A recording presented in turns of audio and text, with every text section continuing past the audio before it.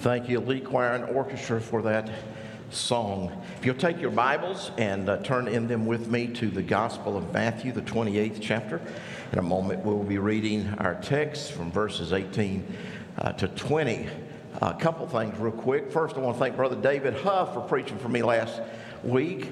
I had a number of you come up and say, when are you leaving again so David can speak? He did a great job last week, and I told you he would. I love Brother David and appreciate his ministry, and I knew he would do a great job preaching. Thank you for filling in last week. I told Keith before he came up to pray a minute ago, I said, you know, it's funny. Being here this morning could not be any different than where I was last Sunday. I wish I could transport you guys to the Baptist church in Costanza where we were. It's hard to even fathom. This grand and glorious, beautiful sanctuary. What a special place of worship. Last Sunday, we were in a couple of churches that really, in some ways, just hardly standing. And y'all sitting in nice, fancy padded pews. They're sitting in white plastic lawn chairs. They didn't have a choir and orchestra playing behind them, but they sang Heaven Down. And I had to preach through an interrupter. Y'all know what that is, don't you? Not an interpreter, an interrupter. And but they sat there patiently listening, and they just swallowed up God's word like many of you do here too. And the amazing thing to me is this: it doesn't matter where you worship. It really doesn't matter the building, all the things sometimes we get caught up in. The only thing that really matters is if Jesus is there or not. And when he is there, boy, it doesn't matter where you're worshiping.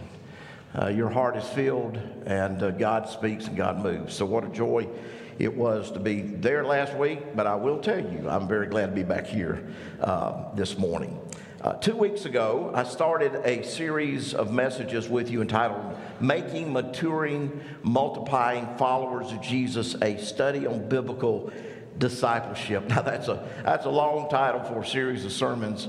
I don't normally do that, but the reason for such was because we are in the process of implementing what we understood and presented to you out of the refocus process. One of the main focuses of that refocus process was to focus on discipleship. We brought to you a new mission statement that, again, says making, maturing, multiplying followers of Jesus. And that mission statement speaks to our need and concern to be a disciple-making church. That's the task that has been given to us as God's people. And to keep us on that task, we felt in talking about things, this would be a good direction to go for the new year. That's why I'm preaching it to you, and we'll share more about that as we go through it. Our task as a church is to make disciples, but I want you to understand that task does not come from a mission statement. The mission statement that we brought to you as a church is a short sentence to kind of help us stay focused on the task at hand.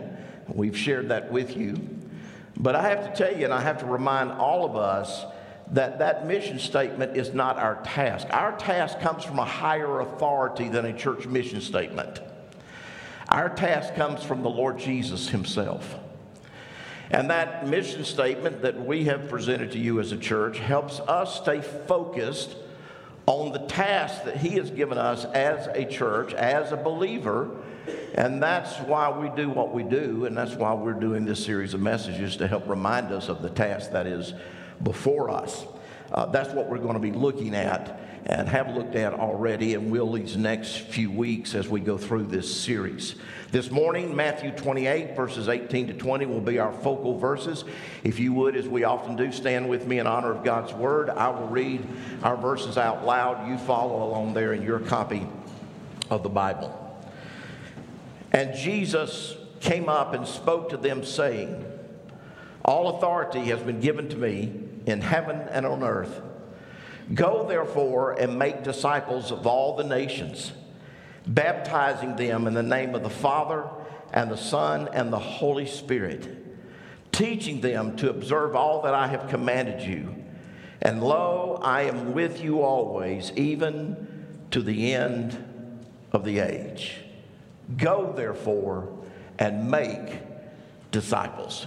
Father, thank you for your word today. I pray you'll help us to understand it, help us to better see what that means for us, both as an individual follower of you and as a church that you have commissioned to make disciples. Help us to see our need personally and help us to see our responsibility as a church. And we'll be careful to give you the praise and the glory for it, and we ask it in Jesus' name. Amen. Thank you. You may be seated. Hey, those of us who are true followers of Jesus are to be known as disciples of Christ. And as I shared with you 2 weeks ago, the early believers were known as disciples a long time before they were even known as Christians. Such must be true of followers of Jesus today. And then we find that not only were they known as disciples, Jesus, when he gave the commission, Great Commission, to his church, his followers, he commanded them, and by the way, commanded us, to go and make disciples of all the nations. So if we as followers of the Lord Jesus and as the church of the Lord Jesus Christ are to make disciples as we have been commanded, then it's very important that we both know what a disciple is, what a disciple is to do, and how to go about the task of fulfilling that great commission that has been given to us. And that's the purpose of this series. I think, particularly as Baptists, we're so familiar with that section of verses, we just kind of gloss over it. And the impact of it maybe doesn't grab us like it should. So we're going to talk about that. What does that look like? What does that mean? 2 weeks ago, I began that series by stating an obvious observation that gets overlooked. You can't make a disciple if you're not a disciple. And there are a whole lot of folks in the church today that don't make disciples because they've never been made a disciple. They're not born again. They've never been saved. Might be a church member. They may consider themselves religious, but they've never been born by the Spirit of God, never come to salvation. And folks, there's no way in the world you make a disciple if you're not a disciple. We looked at Nicodemus and the story of how this religious man came to Jesus and asked about salvation. And Jesus said to him, a religious man, you must be born again. And folks, same thing's true for you. Same thing's true for me. So I hope maybe after that message you looked seriously and you asked yourself and examined yourself, have I ever truly been born of God? Have I been born again? Has my life been changed by Jesus? And once that has happened, then we put ourselves in a place where we can begin to be the disciple maker that Jesus has called us to be. This morning, I want to continue by doing two things. I want to define discipleship for you, and I want to describe discipleship. I want to define the word disciple, and I want to describe what that really means. And I want to do it in a unique way that I think will be very helpful to you. And to be honest with you, I find very, very interesting. So let me start with a definition of disciple or a definition of discipleship. If you think back to the time of Jesus, the people in the time of Jesus well knew what a disciple was and what it meant. All through the Roman world, which Israel certainly would have been a part of that in those days. The Roman world was filled with teachers and philosophers who gathered students and or their followers around them and learned of their teachings. Such were called disciples back then. You think about even before Jesus called his 12 disciples. We know in the scriptures that John the Baptist, who was the forerunner of Christ, John the Baptist had his disciples. So when the people in Jesus' day heard that word disciple, they knew what Jesus was talking about. I'm not sure we do in our culture today. Traditionally, the word disciple has been defined to mean a student or a learner. However, it's interesting to note that the Lord Jesus took this concept much deeper, and he used it to speak of those who seriously would follow after him. The word disciple comes from a Greek word that means thought accompanied by endeavor.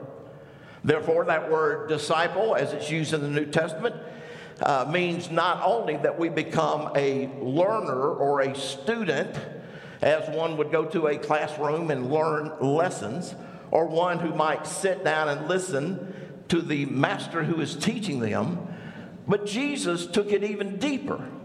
It meant more than just a learner, though a disciple must be a learner. One of the tools that I have used for many, many years in ministry has been a book entitled Expository Dictionary of New Testament Words, written by W.E. Vine. Dr. Vine does an excellent job of taking the Greek meaning of New Testament words and explaining their meaning in depth. He says in his book, disciple denotes one who follows the teaching of another. But then he goes on to explain that a disciple was not only a pupil, now listen, but an adherent. Hence, they are spoken of as imitators of their teacher. They learned from their teacher, but they also became an imitator of their teacher. And this is why these early disciples of Jesus were called Christians, because the world said of them they were like Jesus. In fact, the literal meaning of the word Christian is Christ one, or little Christ. So those early followers of Jesus so adhered to the teaching of their master that they looked like Jesus. And the world could say, there goes a little Christ Christian. And folks, that's what we as a church and as followers of Jesus have been commanded to make. Now stop and think about that a minute. That's what Jesus commanded us to do. And I have to ask, let's ask First Baptist Church of Newnan. Are you as a church, are we as a church, are we making that type of follower of Christ through our programs, through our ministries? And folks, this church has got a boatload of them. I'm amazed. Y'all see how many announcements are in this thing? We got bunches of programs. That's not necessarily a good or a bad thing. It's just reality. But let me ask, what are those programs doing? What are these studies doing? What are these events doing? Are they helping us become a disciple? Are they better making us Christ ones? Are they helping you and me to become little Christ? That's what this whole matter of being a disciple is all about. That is what the church has been commanded to do, and that's why we're looking at this series to evaluate everything that we are doing as a church to see if our task is being met to make disciples of all the nations. And where we find that it is not, if this church wants to make an impact for the kingdom in the days to come, we're going to have to change things. It's not about just going to a meeting or a program. Those things can be helpful. Please don't misunderstand me. But folks, if you go to a program at church and it doesn't make you better for Jesus, if it doesn't make you more like Christ, then we've missed the boat somewhere. If all that we do as a church is not helping us to conform our lives to be more like Christ,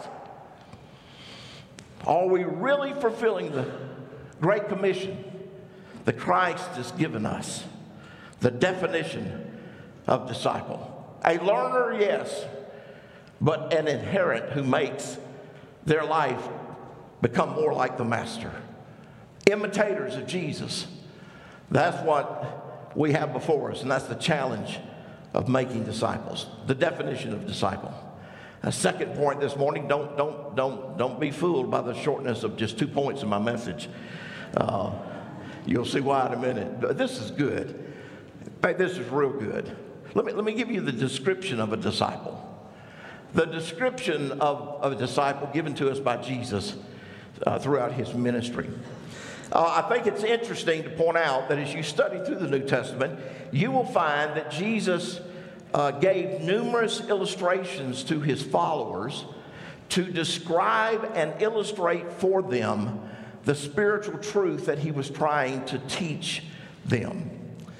I mean, Jesus was the master teacher, and he would use all types of descriptive words and illustrations to get his message across to those who were following him and to those who were listening to him. For example, John 7, verses 37 and 38. You don't need to turn there. Let me just read it for you. Scriptures are on the screen. Now, on the last day of the great feast, Jesus stood and cried out, saying, "If anyone is thirsty, let him come to me and drink. He who believes in me, as the scripture said, from his innermost being will flow rivers of living water." Now, to us in our culture today, where you can walk into your kitchen or your bathroom and turn on a faucet, a spigot, and get water, we don't understand the significance of living water. Maybe we don't understand the importance of living water. But in that culture of Israel, in that day, living water was vital. It's a desert climate. You couldn't find living water everywhere. Living water is moving water, fresh water. And Jesus explaining how he was the only one that could give real meaning to life and real purpose in life.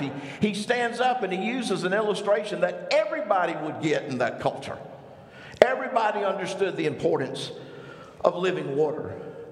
So Jesus is saying here, he alone was the source of true life-giving living water. Like water is essential in a desert land, so Jesus is essential for life and life abundant on this earth.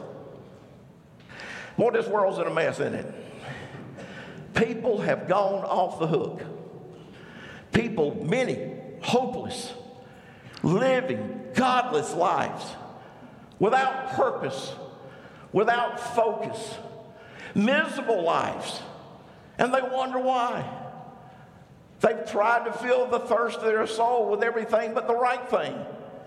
There's only one thing that will fill a life, only one thing that will give purpose, only one thing that will give meaning, and that's Jesus. And if he's not in your soul, if you're not feeding yourself with his life-giving water, there's no meaning for life for you. Certainly not in the life to come. So Jesus stands and he declares, "He who believes in me, as the scripture said, from his innermost being will flow rivers of living water." From your innermost being will flow life. They understood through the illustration what Jesus meant. Think about the parables in the New Testament.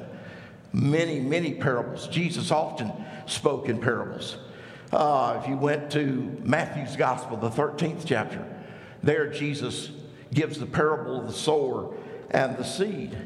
And he, Jesus, spoke of many things to them in parables, saying, "Behold, the sower went out to sow, and as he sowed, some seeds fell beside the road, and birds came up and ate them." And then he goes down a long list of different ways the seed goes out and what happens to that seed. And then you come to verses 18 and 19 of Matthew 13, and Jesus begins to explain the parable. He says this, "Hear then the parable of the sower. When anyone hears the word of the kingdom and does not understand it, the evil one comes and snatches away what is sown in the heart. This is the one on whose seed it was sown beside the road." And then he goes on to give further explanation. He uses symbols, pictures, types to explain spiritual truth. Seed here in this case is the word of God.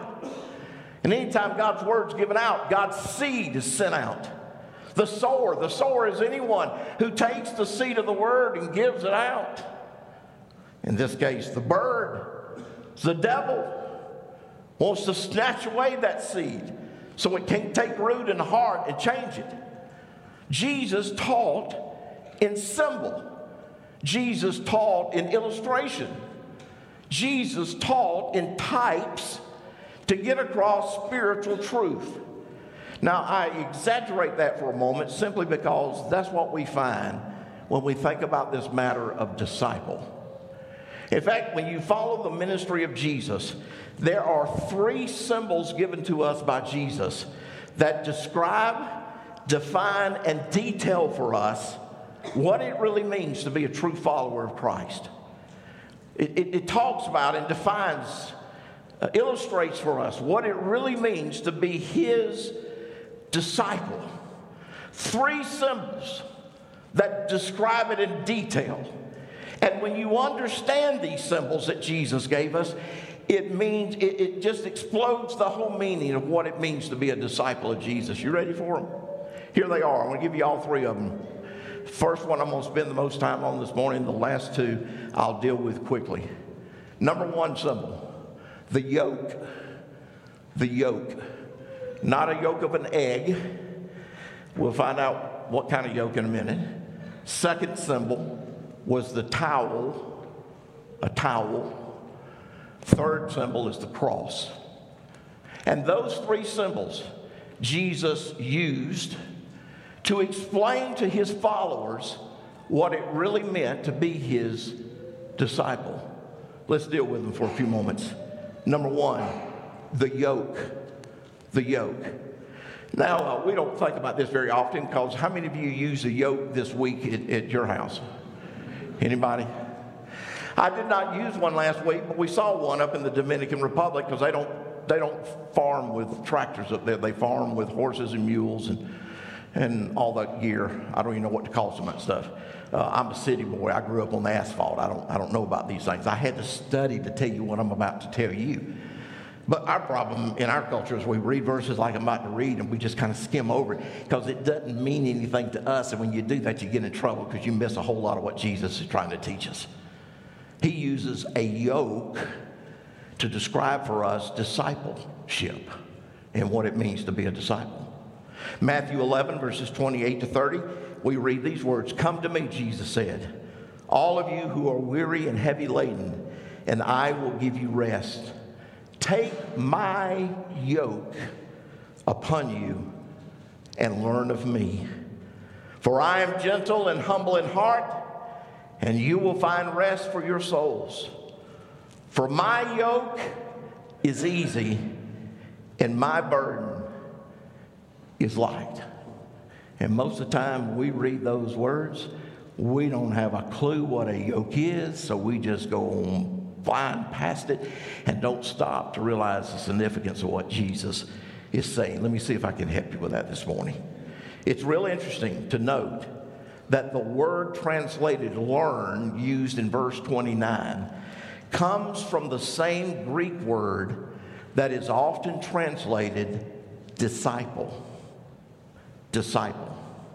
In fact, this verse 29, could rightly be translated this way. This is really good. This is what Jesus is saying. Take my yoke upon you and become my disciple.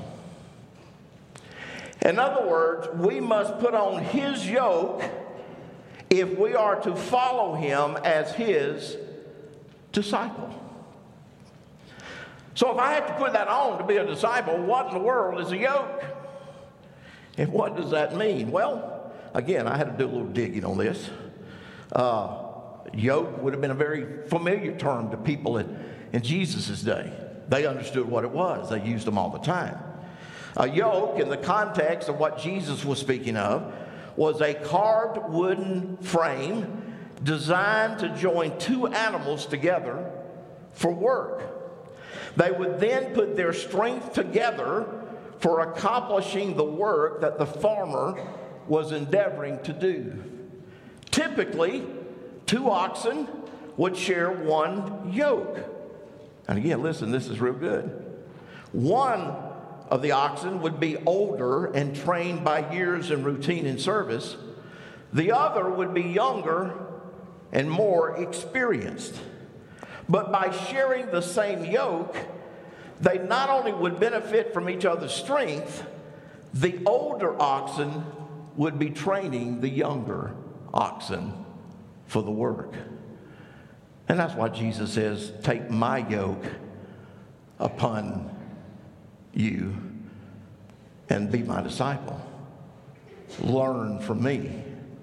Now, that's filled with all type of metaphorical meaning, pointing to the truth of all that Jesus wanted us to understand about being his disciple. In fact, when you think about that yoke, I think that symbol implies at least 4 different things. Number one, that symbol of the yoke implies submission. You can't wear the yoke of another for it to be used properly if you don't learn submission. In fact, W.E. Vine, again in his commentary, he says the yoke is used metaphorically for submission to authority. Another writer said the yoke is designed to curb the will and bring under control. Applied to our lives, a disciple of the Lord Jesus must learn submission to his master. In fact, it is only as we learn to submit to Jesus as his disciple that we find his strength for life and living. And that's why I have to be yoked to him. Hey, I love what Jesus told us one day, John 15:5. I hope you've learned this truth. Jesus, speaking to his disciples, said this: apart from me, you can do nothing. One of the best lessons I ever learned early in my Christian life is this: I cannot live the Christian life on my own. I fail every time I try. You do too. There is absolutely nothing in me, nothing in my flesh, nothing in my ability that enables me to live the Christian life apart from Jesus. Without him, I can do nothing. And by the way, that Greek word nothing means nothing. Can't do a thing without him. And if you try to do it in your own strength, you will fall flat on your face spiritually. But then Paul one day reminded us of this as he understood this whole matter of walking with Jesus. He said, but I can do all things through Christ Jesus who strengthens me. And folks, in my flesh, I can do nothing for Christ, but when I'm yoked together with him, I can do all things through him. That's why I need to be yoked to Jesus. That's what it means to be his disciple. First of all, yoke means submission. Secondly, it means service. If you think about the yoke, it means service.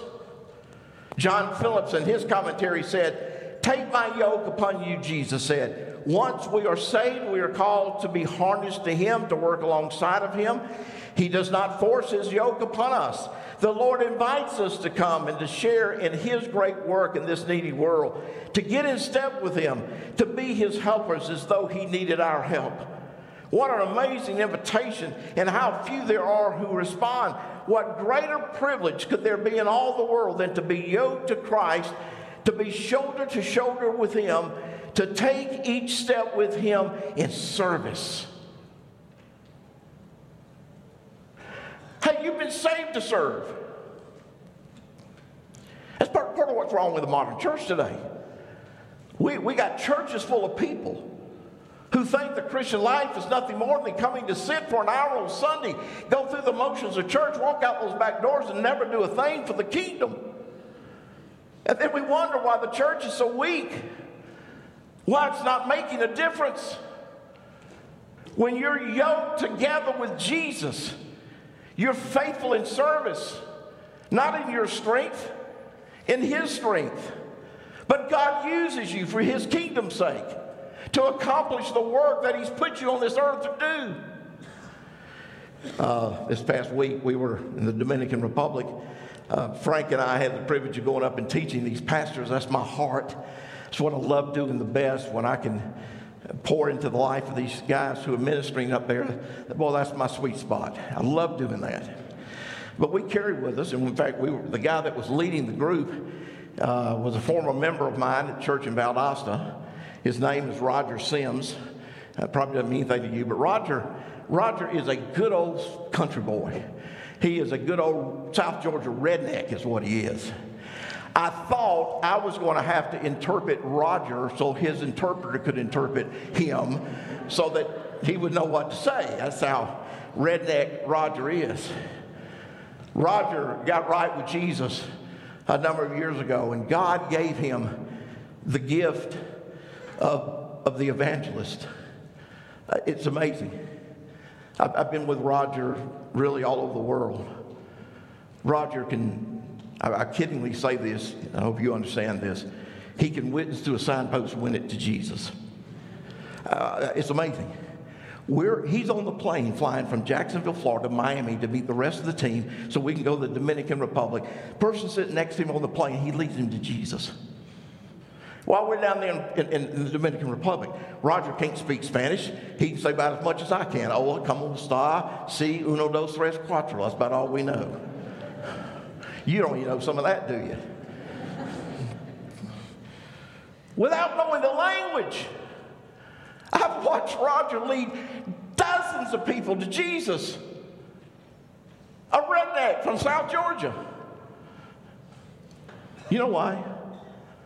He decided to let Jesus use him. God uniquely equipped him. And Roger's not happy unless he's doing something for Jesus. That's what it means to be yoked with Christ. Roger didn't do it in his own strength. He'd be the first one to tell you that. He's never led a person to Jesus.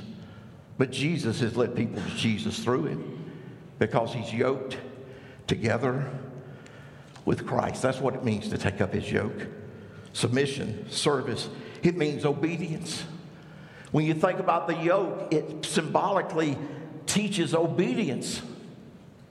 A person under the yoke must give obedience to the one controlling the yoke. In essence, there must be obedience to the one that they are yoked with. There's a mutual obedience that comes. When we are yoked together with Jesus, it means obedience to his wishes. That's what Jesus said in the Great Commission. Teach them to obey all that I commanded you. You do realize, don't you? You can learn the Bible inside out. You can know every fact there is in the Bible to know. But if you're not walking in obedience to it, it doesn't mean a thing in your life. Amen? Ooh. Some of y'all not so sure. Well, let me answer it. Amen. It's not the learning that's important. And learning is important. But it's obeying what you've learned. And if I'm yoked with Jesus, the proof is I walk in obedience as he speaks to our hearts. It also means humility. When you think about being yoked to Christ, that yoke is symbolic of humility. It takes humility to be yoked together with him. It takes humility to be obedient. It takes humility to serve. It takes obedience and humility to be submitted. Our old flesh don't like those things, does it?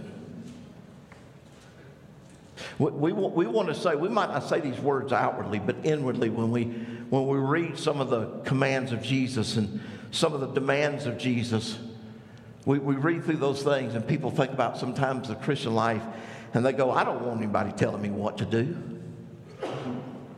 I don't want to have to obey all those rules for living. I don't want somebody else controlling my life. I want to control my life. Oh, here's one in our culture. I don't need anybody to help me. Oh, yeah, you do. That's why you're in the mess you're in. Hey, you get yoked together with Jesus, and all of a sudden you've got a strength you never had before. You've got a presence that you've never had before. You've got a purpose and a meaning in life you never had before. But that won't come until you have taken up his yoke. And I love what it says. Jesus said, take my yoke upon you. Learn of me, for I'm gentle and humble in heart, and you will find rest for your souls, for my yoke is easy and my burden is light. The lost world looks in there and goes, I don't want all those rules. The Christian who's put on the yoke of Jesus looks at it and says, Lord, here's my life, lead me. And they find out how easy, fulfilling, meaningful it actually becomes. Take my yoke upon you and become my disciple. Point number 1. Y'all ready for 2 and 3? I can do it in a little while, okay? The yoke. Second symbol Jesus gave to demonstrate, illustrate, to describe what it means to be a disciple is the towel. The towel. Just before Jesus was to die on the cross, he taught his disciples one more very serious lesson about what it meant to be a true disciple of Christ. Jesus gathers his disciples in an upper room somewhere in the old city of Jerusalem. There they took the Passover meal together. It was at this Passover meal that Jesus instituted what we now know today to be the Lord's Supper or a communion. But there was something more important being taught to those disciples than just the Lord's Supper or communion. Jesus was teaching them about the importance of service and ministry as his disciple. We pick up the story in John 13, verses 1 to 17. I'm not going to read the entire story for you. I'll read just a few select verses. John 13, verses 1 to 5. Now before the feast of the Passover, Jesus, knowing that his hour had come, that he would depart from this world to the Father, having loved his own, and were in this world, he loved them to the end. During supper, the devil, having already put into the heart of Judas Iscariot, the son of Simon, to betray him, Jesus, knowing that the Father had given all things into his hands, and that he had come forth from God, was going back to God, got up from supper, laid aside his garments, and taking a towel, girded himself, and poured water into a basin, began to wash the disciples' feet, and to wipe them with the towel with which he was girded. The lesson of the towel. Jesus washed the disciples' feet. He goes on to explain in verses 12 to 17, do you know what I have done to you? You call me teacher and Lord, and you're right, for so I am. If I then, the Lord and teacher, washed your feet, you also ought to wash one another's feet. I gave you an example that you also should do as I did to you. Truly, truly, I say to you, a slave is not greater than his master, nor is the one who is sent greater than the one who sent him. If you know these things, you are blessed if you do them. And then Jesus taught this group of men. He'd been trying to teach it to them the entire time he was with them, that one of their greatest callings as a disciple, as a follower of his, was service and ministry to those around them. The lesson of the towel. You know, folks, it's really pretty simple when you stop and think about it. We've got it wrong in our culture. Too many church members today think Christianity is basically going to church for an hour on Sunday, sitting in their place for an hour, politely listen. A few get a nap in there occasionally. They go through the motions of a worship service, walk out those back doors. They think they've done their due. And they think they're a Christian. And they think they're a disciple. Do you realize how foolish that is? Do you realize how wrong that is? Do you realize how deceived you are if that's what you think it means to be a Christian? Before Jesus went to the cross, he taught the lesson of the towel, serving, ministering to others. Can I tell you about one of the greatest Christian disciples that I know today? You won't know his name. He's not written any great books. He's not preached any wonderful sermons that I'm aware of. In fact, this man never gave huge amounts of money to ministry for the benefit of others. He just knew how to use the towel. When I was doing youth work many years ago, if I had a youth that needed to go on a trip that did not have money, Mr. Buddy Timmerman was one of the first ones that would, in fact, I didn't have to ask. He brought money to me and said, "Can you use it for whoever has a need?"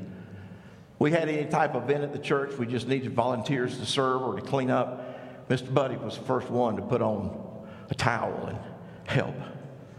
If we had any need around that church, he was the first one to serve. Buddy did not preach sermons. In fact, he didn't like to get in front of people. And by the way, let me say, I meant to say this to start with, he's a big man. You could take me and Frank, put us together and double us, and that was about the size of Mr. Buddy Timmerman. One of the biggest men I've ever seen in my life. He was full of Jesus. He didn't preach sermons, but he did teach a Sunday school class. I don't know how many times I watched big Mr. Buddy. I'd go by his Sunday school class, look in his window, and I see Mr. Buddy on the floor reading the Bible to 2- and 3-year-olds in his Sunday school class, using the towel of ministry. I watched him for 5 years as I served that church. I do not know of a finer Christian man than Buddy Timmerman. He knew how to use the towel. He was a true disciple of the Lord Jesus. Folks, do you realize how much a church could change if we all understood that lesson? Do you understand the radical difference that would come to a church family if everybody in that church took seriously the call of a disciple to minister and serve those that you come in contact with every day of your life? It would radically change the world. And that's what those early disciples did as Jesus sent them out. That's what they did after he left. The yoke, the towel. I'll close with the third symbol, the cross. The cross. I don't guess there's a greater symbol for Christianity in our world than the cross. Many people wear crosses, which is fine. Don't leave Jesus on that cross, by the way, if you wear one. He's not on the cross. He's resurrected in heaven. He's not on the cross. But many people wear crosses. And it is a symbol. But do you really know what that cross was intended to mean? And do you really want to know what Jesus taught his disciples about being a disciple by the cross? Here's 2 verses of scripture that he gave, Luke 9, verse 23, and he was saying to them all, if anyone wishes to come after me, he must deny himself and take up his cross daily and follow me. Daily. How about this one? Luke 14:27. Whoever does not carry his own cross and come after me cannot be my disciple. Sounds pretty serious to me. I probably ought to know what it means. What does the cross mean? 3 things. Here they are quickly. Number 1, it means suffering. Well, we don't like that. In the Roman world of that day, the most gruesome form of punishment was to put somebody on a cross to die. Everyone in the world of Jesus knew when Jesus said, take up your cross. He was speaking of the potential and the possibilities of suffering. And hey, folks, as a disciple of Jesus, we may well have to suffer for the gospel. But we ought to be so committed to Jesus that we're willing to suffer for him if need be. There's some around here in our culture today say, oh, you go to church, don't you? Well, they start making fun of you because you go to church, and all of a sudden you quit going to church because you don't like being made fun of. That's about the worst we get it over here. That's changing in America, by the way. You mark my words down. If America does not have revival for too long, the most hated people in this country are going to be godly Christians.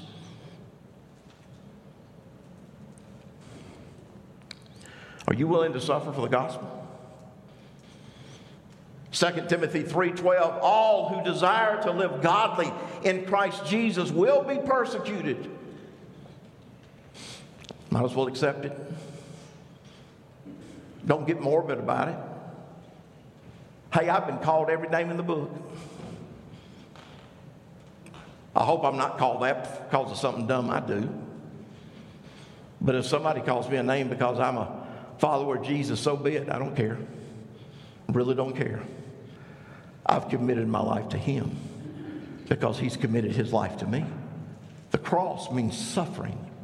Secondly, The cross means submission. Luke 9:23, I just read it. He said to them, if anyone wishes to come after me, he must deny himself, take up his cross daily, and follow me. He must deny himself.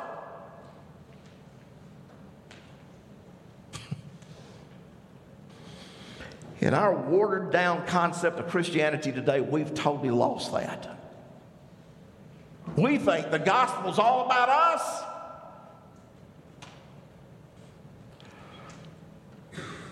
Deny yourself. You're going to follow him as his disciple? You're going to have to deny yourself. Hey, folks, and this is true of every one of us who's ever walked, and I'm still doing this. When I got serious about my walk with Jesus, there was a whole lot of things I had to deny myself of. Not because I had to, because I wanted to. I was more concerned to follow him than I was what silly thing I was involved in. Suffering, submission. Here's the third thing the cross means, and I'll close with this. It means death. The Apostle Paul, in trying to describe that, once put these three words together, 1 Corinthians 15:31. I die daily. The best definition of the Christian life, I think, that's found in the Bible is Galatians 2:20. Listen to what Paul said. I've been crucified with Christ. I've died with him. And it's no longer I who live, but Christ lives in me. And the life which I now live in the flesh, I live by faith in the Son of God who loved me and gave himself up for me. And ladies and gentlemen, that's what it means to be a true disciple of Jesus Christ. So what about it? That's what the church is supposed to be making. That's what it means to be making, maturing, multiplying followers of Jesus. Those who no longer live for themselves, but their heart's desire is to live fully for Jesus. And it's through the yoke and through the towel and through the cross, Jesus teaches us the truth of discipleship. Father, thank you for your word. What a challenge is before us. Through the symbols and images and pictures and types that Jesus used to teach his disciples 2,000 years ago, but yet to teach us today. Forgive us in this 21st century of having such a watered down concept of our commitment to you, Jesus. Help us to be willing to take up our cross daily and follow you. To be able to say with Paul, I've been crucified with Christ. And it's no longer I who live, but Christ who lives in me. Lord, help us as a church to be busy making those types of followers of you for your name's sake and for your glory. Heads are bowed and eyes are closed. If there's never been a time in your life where you've come to the cross of Calvary and you've taken the invitation from Jesus to come and give your life to him, well, there's not a better time, better place than right here, right now. And if you've never trusted in Christ, you've never been born again, I can't think of a better time, better place than right here today. In a moment, we're going to stand, we're going to sing a hymn of invitation. I'll be standing down front to receive you, and as you come, we'll send you back to the back for a moment or two with one of our staff members so they can share with you from God's Word how you can give your life to Christ today. He loved you enough to die on a cross for you. Will you come today and give him your life? Would you respond? And then to us who claim to be Jesus followers, those of us who claim to be his disciples, how you living? Learn well the lesson of the yoke. the lesson of the towel, the lesson of the cross. And Lord, help us to live it out daily. And we ask it in your name.